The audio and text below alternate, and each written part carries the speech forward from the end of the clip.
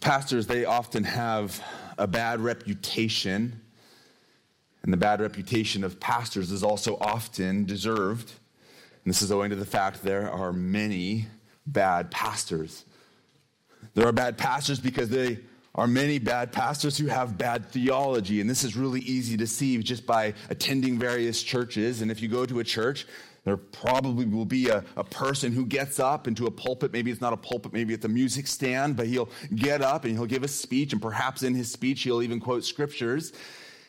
And in this speech that he calls a sermon, he will preach about the felt needs of his congregation, but in that sermon there will be no truth of the gospel that is preached. He will fail to actually give his people the actual thing that they need, which is Jesus Christ and him crucified.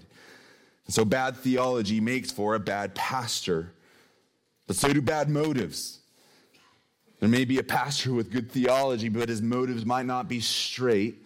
And this is harder to identify still, but this will become evident with time. If you get to know him, or if he just shows his character more and more, you'll see that that pastor is more driven by perhaps fame of his name.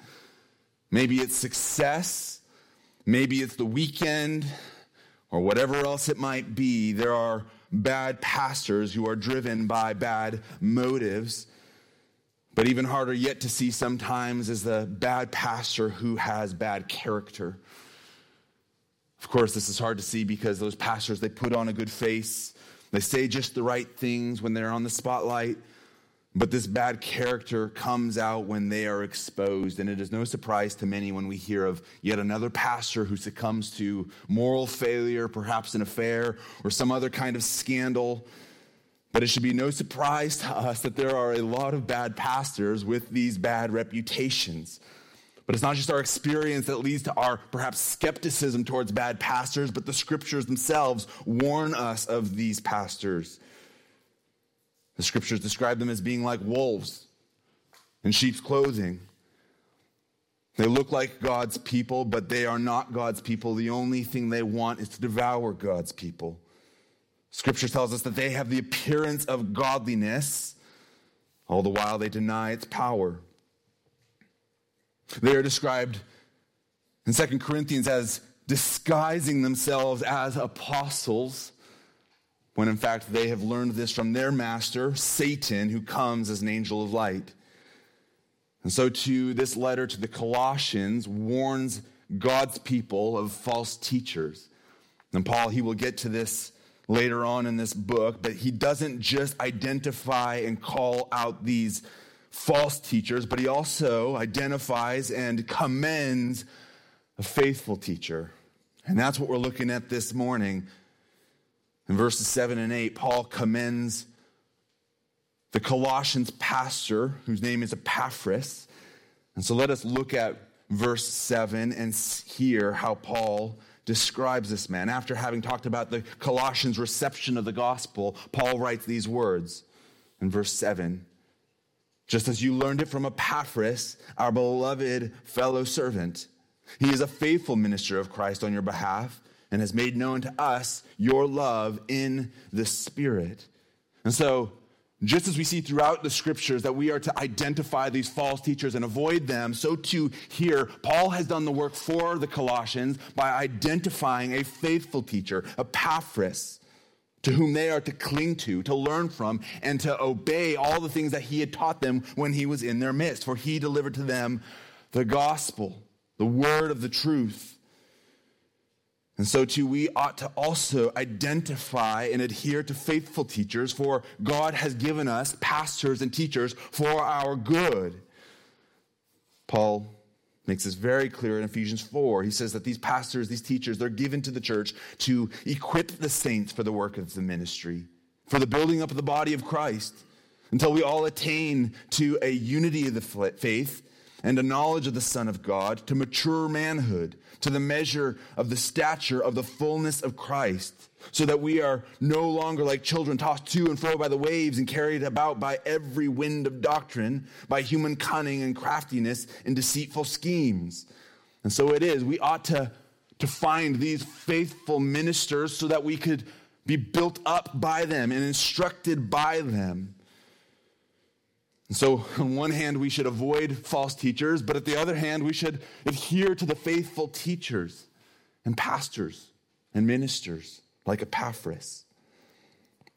A few years ago, I left my previous church because I saw that the pastor there was not driven by a love for God or a love for the people, but instead he had his own selfish ambition that he was after.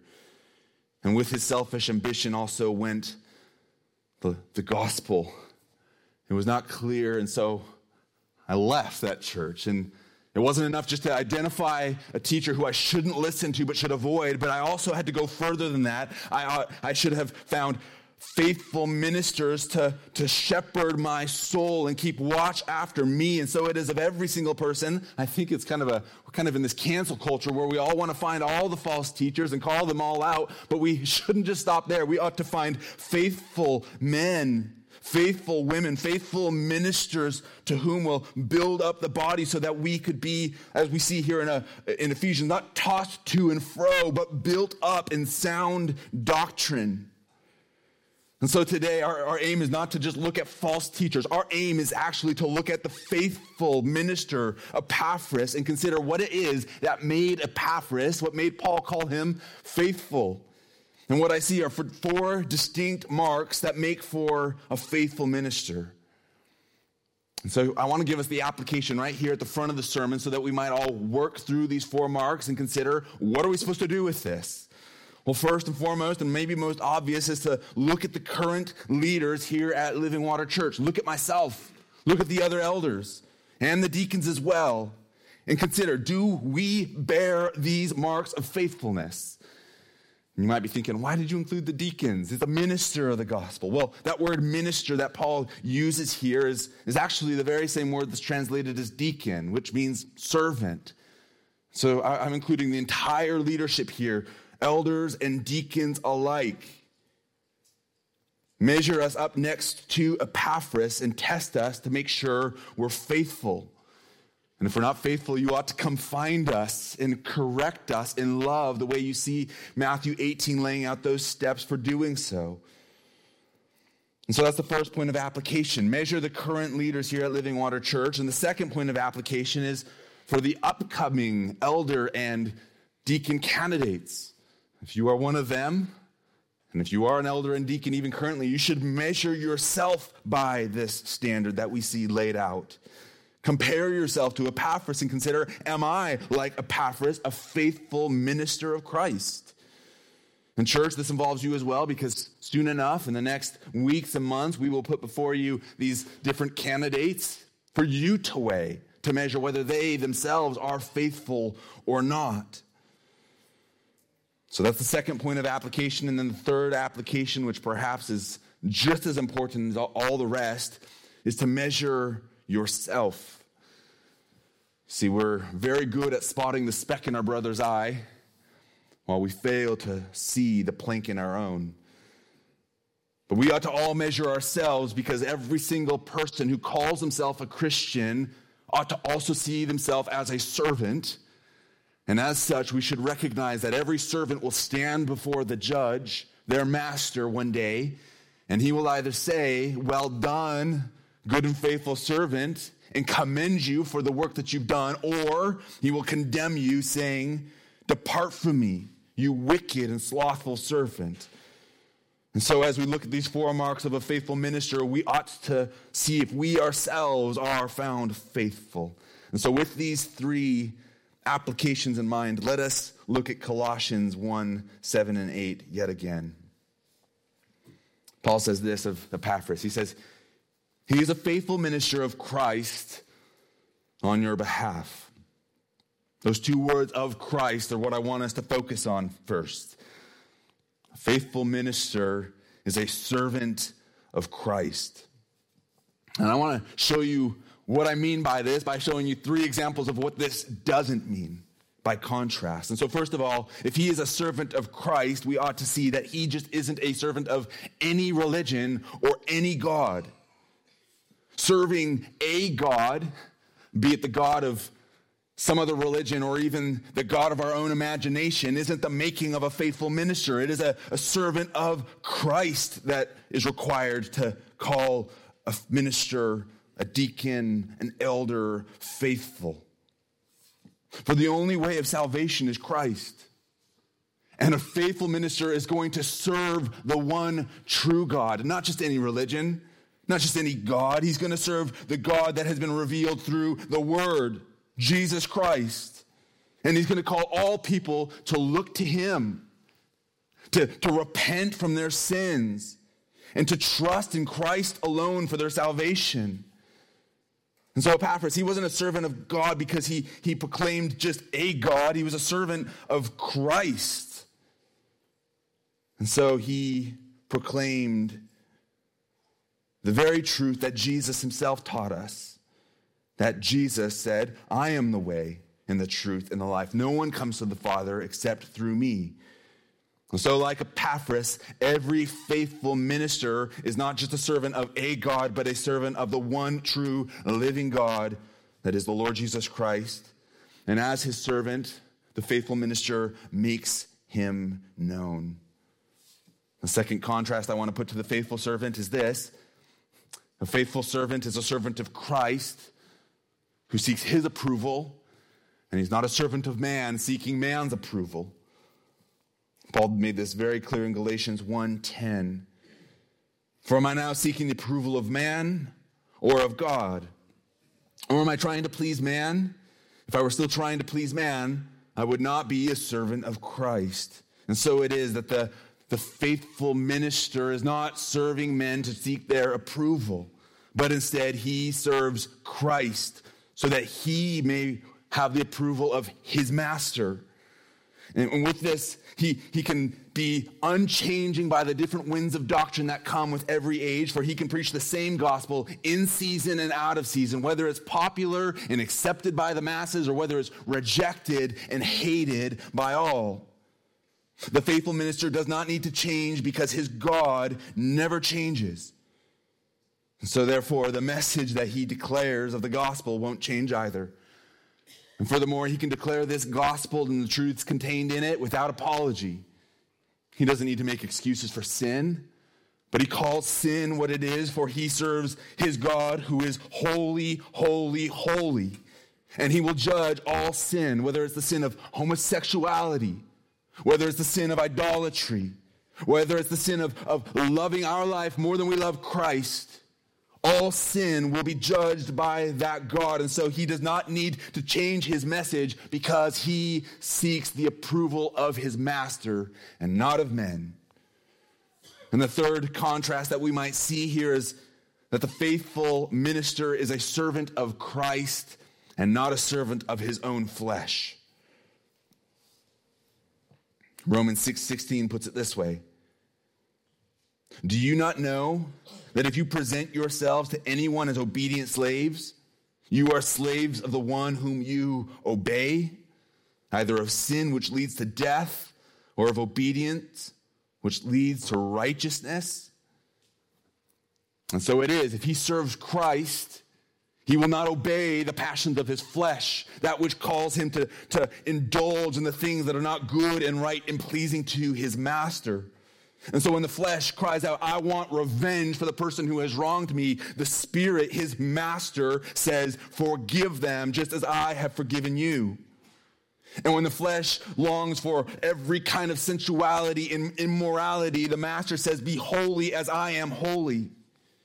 And when the flesh says, I want riches, I want comfort, I want leisure, the master calls us to pick up our cross and follow him.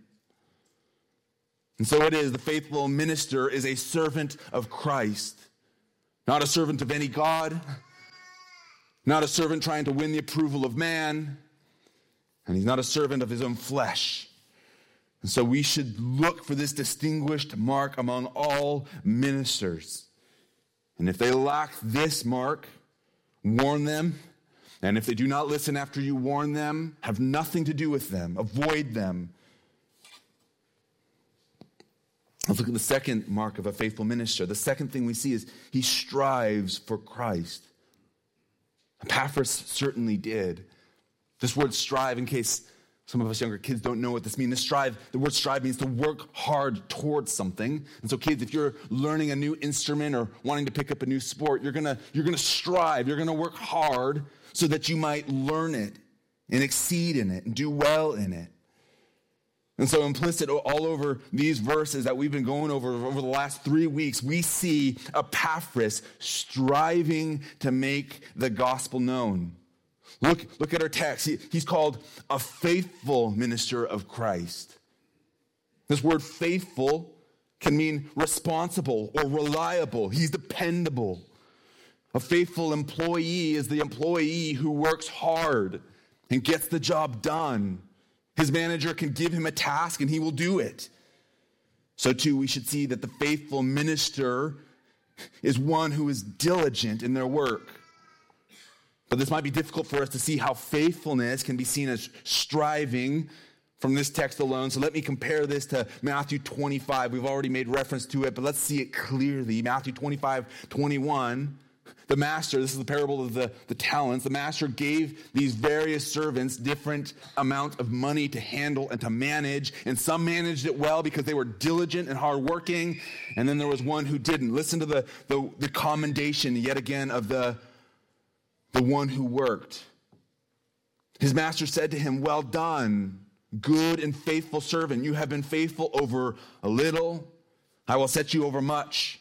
Enter into the joy of your master." Now, you might not see how this here would relate to that of being diligent and hardworking and striving, but it becomes clearer when you see the rebuke to the wicked servant who did nothing. Look in verse 26. But his master answered him, this is the one who buried his talents, "You wicked and slothful servant." Notice the correlation between good and faithful and wicked and slothful. And so it is that we should recognize that if we are lazy and slothful and not diligent and not striving to serve the master, we will not be commended by our master with these words, "Well done, good and faithful servant." And so faithfulness of the minister is not just simply owing to the fact that he has good doctrine, but it's this good doctrine that is partnered with this striving and longing and working to see Christ made known to all people. And we certainly see Epaphras working in this way. Listen again to verses 3 and 4 of Colossians 1. "We always thank God the Father of our Lord Jesus Christ when we pray for you, since we heard of your faith in Christ Jesus." Now, how did Paul and Timothy hear that the Colossians had faith in Jesus? Do you know? It's because of Epaphras, and we see this clearer in the text that we're looking at this morning. Speaking of Epaphras, there in verse 8, "He has made known to us your love in the Spirit." And so do you see Epaphras is working for the Colossians, even when he's not among them, but away with Paul? He's working for their good. And not only is he laboring in his communication with the apostles on the Colossians' behalf, but Epaphras even went to the Colossians and labored among them so that they would know the gospel, as we've seen last week and the weeks prior. Look at verse 5. "Of this you have heard before in the word of truth, the gospel." And how did they hear? Verse 7 again, looking at our text this morning, "Just as you have learned it from Epaphras." And so implicit all over these verses is Epaphras' labor and his work and his diligence as he serves his master by proclaiming the gospel to the Colossians and telling the apostle about the Colossians' faith. And while it's implicit in this chapter, it's made explicit in chapter 4 when he's mentioned yet again. Listen to the labor of Epaphras. Epaphras, who is one of you, a servant of Christ Jesus, greets you, always struggling on your behalf in his prayers, that you may stand mature and fully assured in all the will of God. For I bear him witness that he has worked hard for you and for those in Laodicea and Hierapolis. That is, he is the minister of all 3 cities here in this area of Colossae. He is diligent. He is working hard, and he wants to see Christ proclaimed to all people so that they might turn in repentance and put their faith in Jesus Christ and so be saved. But some of us might feel a little squirmy about talking about diligence and work when we should be preaching a gospel of grace. Some think it's a contradiction, work and grace. And yet Paul, he didn't have this problem. In fact, Paul saw grace as being the very source and means of being able to work hard and be diligent. Listen to it, 1 Corinthians 15. But by the grace of God, notice the grace there, I am what I am. And his grace towards me was not in vain, but on the contrary, I worked harder than any of them, though it was not I, but the grace of God that is with me. Do you see that connection between grace and Paul's work? And so it is that Epaphras had received the grace of God that was evident in the way that he was working diligently. This is what made him a faithful minister. He had received grace and he dispensed it faithfully. And it's not just here. We see even Paul speaking in similar language in this very letter. The very end of this chapter, he says this. Him, that's Christ, we proclaim, warning everyone and teaching everyone with all wisdom that we may present everyone mature in Christ. For this I toil, struggling with all his energy that he powerfully works within me. You see it again, God's grace that's empowering Paul to work as he works diligently to be faithful by making the gospel known. So Paul, he's often talking about his hard work. He isn't shy about it. And we shouldn't be shy about looking for hard work and diligence. To look for the faithful ministers who strive to make the gospel known. For this striving is a mark of authenticity. This striving is a mark of having received grace. This striving is a mark of the faithful minister. Paul makes this very clear when he writes again to the Corinthians. In 2 Corinthians 11:23, we see that the Corinthians, they're kind of wondering who they should trust, whether the super apostles who are big and strong and eloquent among them, or should they listen to Paul, weak and pathetic, prisoner, beaten and trodden? Which one should they listen to? Well, Paul, to prove his authority in authenticity and faithfulness as an apostle, he writes this. Are they, speaking of the other apostles, these false apostles, are they servants of Christ? I am a better one.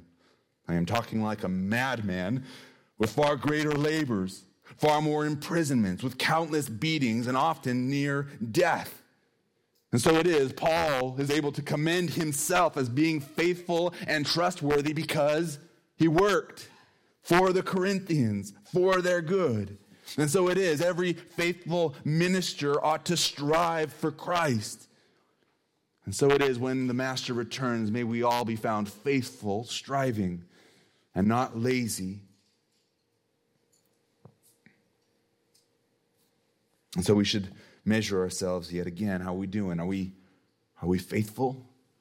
When the Lord returns, will he find us busy doing the work that he has called us to do? That he has prepared beforehand that we should walk in them?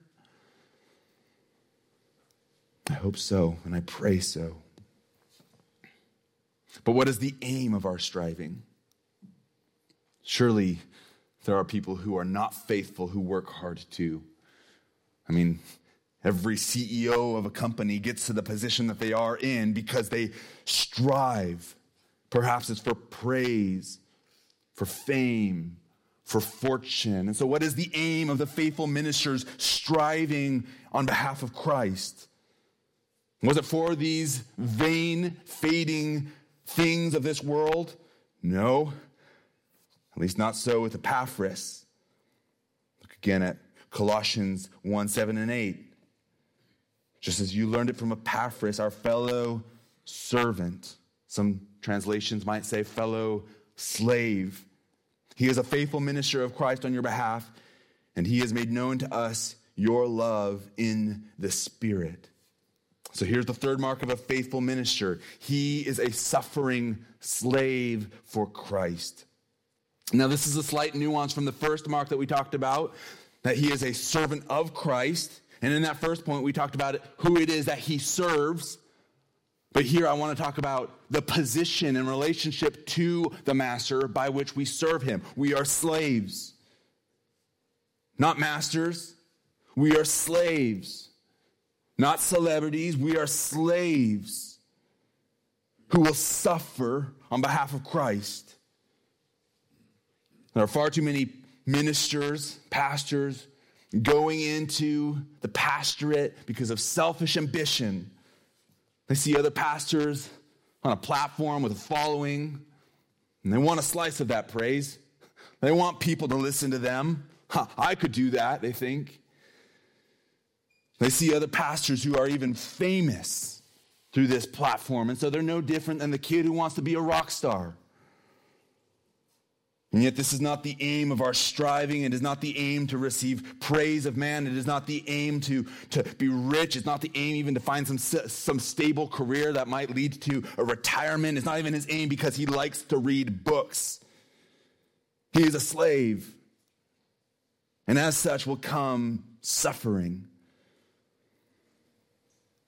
Before today, I'm curious, how many of us actually, and I really want you to raise your hands, who knew who Epaphras was before perhaps going through Colossians? I didn't. Does anyone?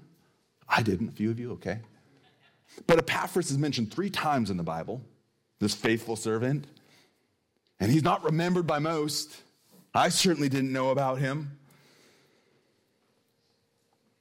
But what we do learn of him, and his 3 times being mentioned, is twice here. We've already looked at it, but look again at Philemon 23 and learn who Epaphras was or where he was in his position in society. Epaphras, Paul writes, my fellow prisoner in Christ Jesus sends greetings to you. And so we learn that Epaphras was in jail, suffering for Christ.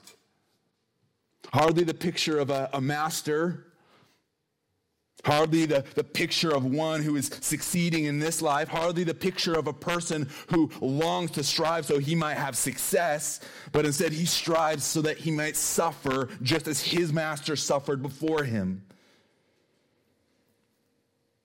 And not many ministers would pursue the ministry, let alone continue in it, if they knew that it would lead to their suffering, to their sacrifice. And yet this is exactly what Epaphras did. And this is exactly what our master said we should come to expect. John 16:33, I have said these things to you, that in me you may have peace. In the world you will have tribulation. And so it is in these words, many will fall away from Christ, including these so-called ministers. But Epaphras was not one of those who would fall away, for he was faithful. And his reward was not in this life, but in that which was coming in the resurrection. And so he listened to Christ, and he himself would take heart knowing that Christ who suffered before him has overcome the world. And so the faithful minister, he works hard, not for the praise of man and not for a paycheck at the end of the day, not to keep his job, not to earn more influence, but he works hard so that Christ may be glorified, even if it means he suffers. But let's just clarify something. Just because a minister does grow in influence does not mean he is unfaithful. But instead, if a minister grows in his influence, his pride will not grow with that influence, for he rightly sees himself as a slave. And he didn't become a minister so that he could share in the glory in this life, but instead he became a minister so that God would be glorified through the proclamation of the gospel. Such was the attitude of John the Baptist, who, like many others, would die for Christ. John said, he must increase, but I must decrease. So may it be the mantra of every minister who is faithful, that we do not look for our own increase, but only the increase of Christ and his glory. There's a guy named Zinzendorf. I'll be honest, I don't know very much about him, which is fitting. All I know is this one quote that I have written across my own journal, so I would stay true to it. But listen to this quote from Zinzendorf. He says this. These are his goals, his life goals. He says are as follows. Preach the gospel. Kill sin relentlessly. Be faithful to my wife. love my children, serve the church, die, be forgotten, and reign with Christ. And I say it's fitting that I don't know who Zinzendorf is because he is mostly forgotten even in my own memory, but his ambitions are my own, and I hope they are yours as well. For the faithful ministers, servants of Christ, rightly see that they are but a slave who doesn't share in the glory of the bridegroom, but he is just the friend who says, look at him and worship him. So consider, do the ministers here at our church, or do you yourself measure up as the faithful minister and servant of Christ? The way that Epaphras was a fellow slave with Paul. Colossians 1, 7, and 8, just as you have learned it from Epaphras, our beloved fellow servant, he is a faithful minister of Christ on your behalf. And this is the fourth mark of a faithful minister. A faithful minister, he serves the saints. And so while it's true that the faithful minister is a servant of Christ, and he doesn't seek the approval of man, the way he serves Christ is by serving his body, the church. And it's no wonder why Epaphras was called beloved by Paul and the Colossians. It's not hard to love a person who serves so faithfully. A faithful minister who works hard for the good of others will be beloved by all who share in his or her ministry. And so we see that Epaphras, he brought the Colossians the good news of the gospel, and he brought Paul and Timothy the good news of the Colossians' faith, and so he is loved. And it's not hard to love such a faithful servant. In fact, as I'm thinking about this passage over the course of the week, I myself have felt this same kind of love for the faithful servants, even here in our own church. I've been thinking and giving thanks to the Lord for our wonderful youth staff who serve relentlessly. It's no benefit to their own, not in this life. They don't get paid for it, but they serve week in and week out, even though they themselves, many of them don't even have kids in youth group. They serve week in and week out. Why? Because they are faithful servants who want to serve the saints. And so I thank God for them. And not only them, but I think about, enough of you come to the preacher and say, well, that was a great sermon, Pastor, and maybe it wasn't the best or whatever it was. But look at all the other people that it takes to actually make this happen. I think about the people in the sound booth. I think about the people who run behind the scenes scheduling to make sure all the slots are filled. I think about the ushers that are making sure that our building is safe. And so on and so forth. We have faithful ministers serving in the strength that God has supplied so that we could all enjoy the Word of God. And so we ought to give thanks to God for the faithful ministers who do these things, for they serve for our good. Every minister ought to ensure that his ministry is not done for his own benefit, but the benefit of the saints. For if we do not serve the saints, but instead we serve ourselves, we will hear these devastating words that we see in Ezekiel 34. He says this, "The word of the Lord came to me, Son of man, prophesy against the shepherds of Israel. Prophesy and say to them, even to the shepherds, thus says the Lord God. Ah, shepherds of Israel who have been feeding yourselves, should not your shepherds feed the sheep? You eat the fat, you clothe yourselves with the wool, you slaughter the fat ones, but you do not feed the sheep. The weak you have not strengthened. The sick you have not healed. The injured you have not bound up. The strayed you have not brought back. The lost you have not sought. And with force and harshness you have ruled them. So they were scattered because there was no shepherd, and they became food for all the wild beasts. My sheep were scattered. They wandered all over the mountains and on every high hill. My sheep were scattered all over the face of the earth, with none to search or seek for them." Oh, these words terrify me as a shepherd and pastor, for I do not want to hear such condemning words from my master. So it may be that the shepherds here are far from being like the shepherds of Israel. But instead, may it be said that we, like Paul, would gladly spend and be sent for the sake of your souls. When the faithful minister serves the saints, make no mistake about it, he serves Christ. For Jesus himself said, "For when I was hungry and you gave me food, I was thirsty and you gave me drink. I was a stranger and you welcomed me. I was naked and you clothed me. I was sick and you visited me, and I was in prison and you came to me." Then the righteous will answer him saying, "Lord, when did we see you hungry and feed you, or thirsty and give you drink? And when did we see you a stranger and welcome you, or naked and clothe you? And when did we see you sick or in prison and visit you?" And the king will answer them, "Truly I say to you, as you did it to one of the least of these, my brothers, you did it unto me." And so it is that every faithful minister serves not for his own benefit, but for the benefit of the saints. And know this, that there is no such thing as a perfectly faithful minister. I'm certainly not perfect in this, and none of us in here, if we try to measure ourselves up to this, a perfect level, none of us will ever measure up. But we do have one who is perfect on our behalf. His name is Christ Jesus. For he came not to be served, but to serve. And he humbled himself by taking the position of a servant, yes, that of a slave. And he took the job that no one wanted to take. He washed his disciples' feet, but more than that, he died on the cross. And he cleansed us of our sins. And so who is the perfect and faithful servant? It is not Epaphras, but it is Christ. And so it is that every faithful servant, like Epaphras, will imitate him in all that he does,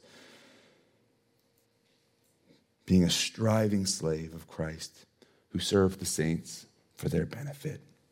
May the same be said about each of us, but only through his grace. Let's pray. Father, what a terrifying thing it is to think about, that we will stand before you one day, and we will be judged for everything we do. And not only that, but we will be judged for everything that we have failed to do because we disobeyed you. And so, Lord, even now, we confess that we have sinned in many ways. If we're left up to our own works and our own righteousness, we would be condemned as the wicked servant. But Lord, you give us grace and you give us mercy. And so, Lord, we do thank you and praise you that there is a good and faithful servant who has worked on our behalf.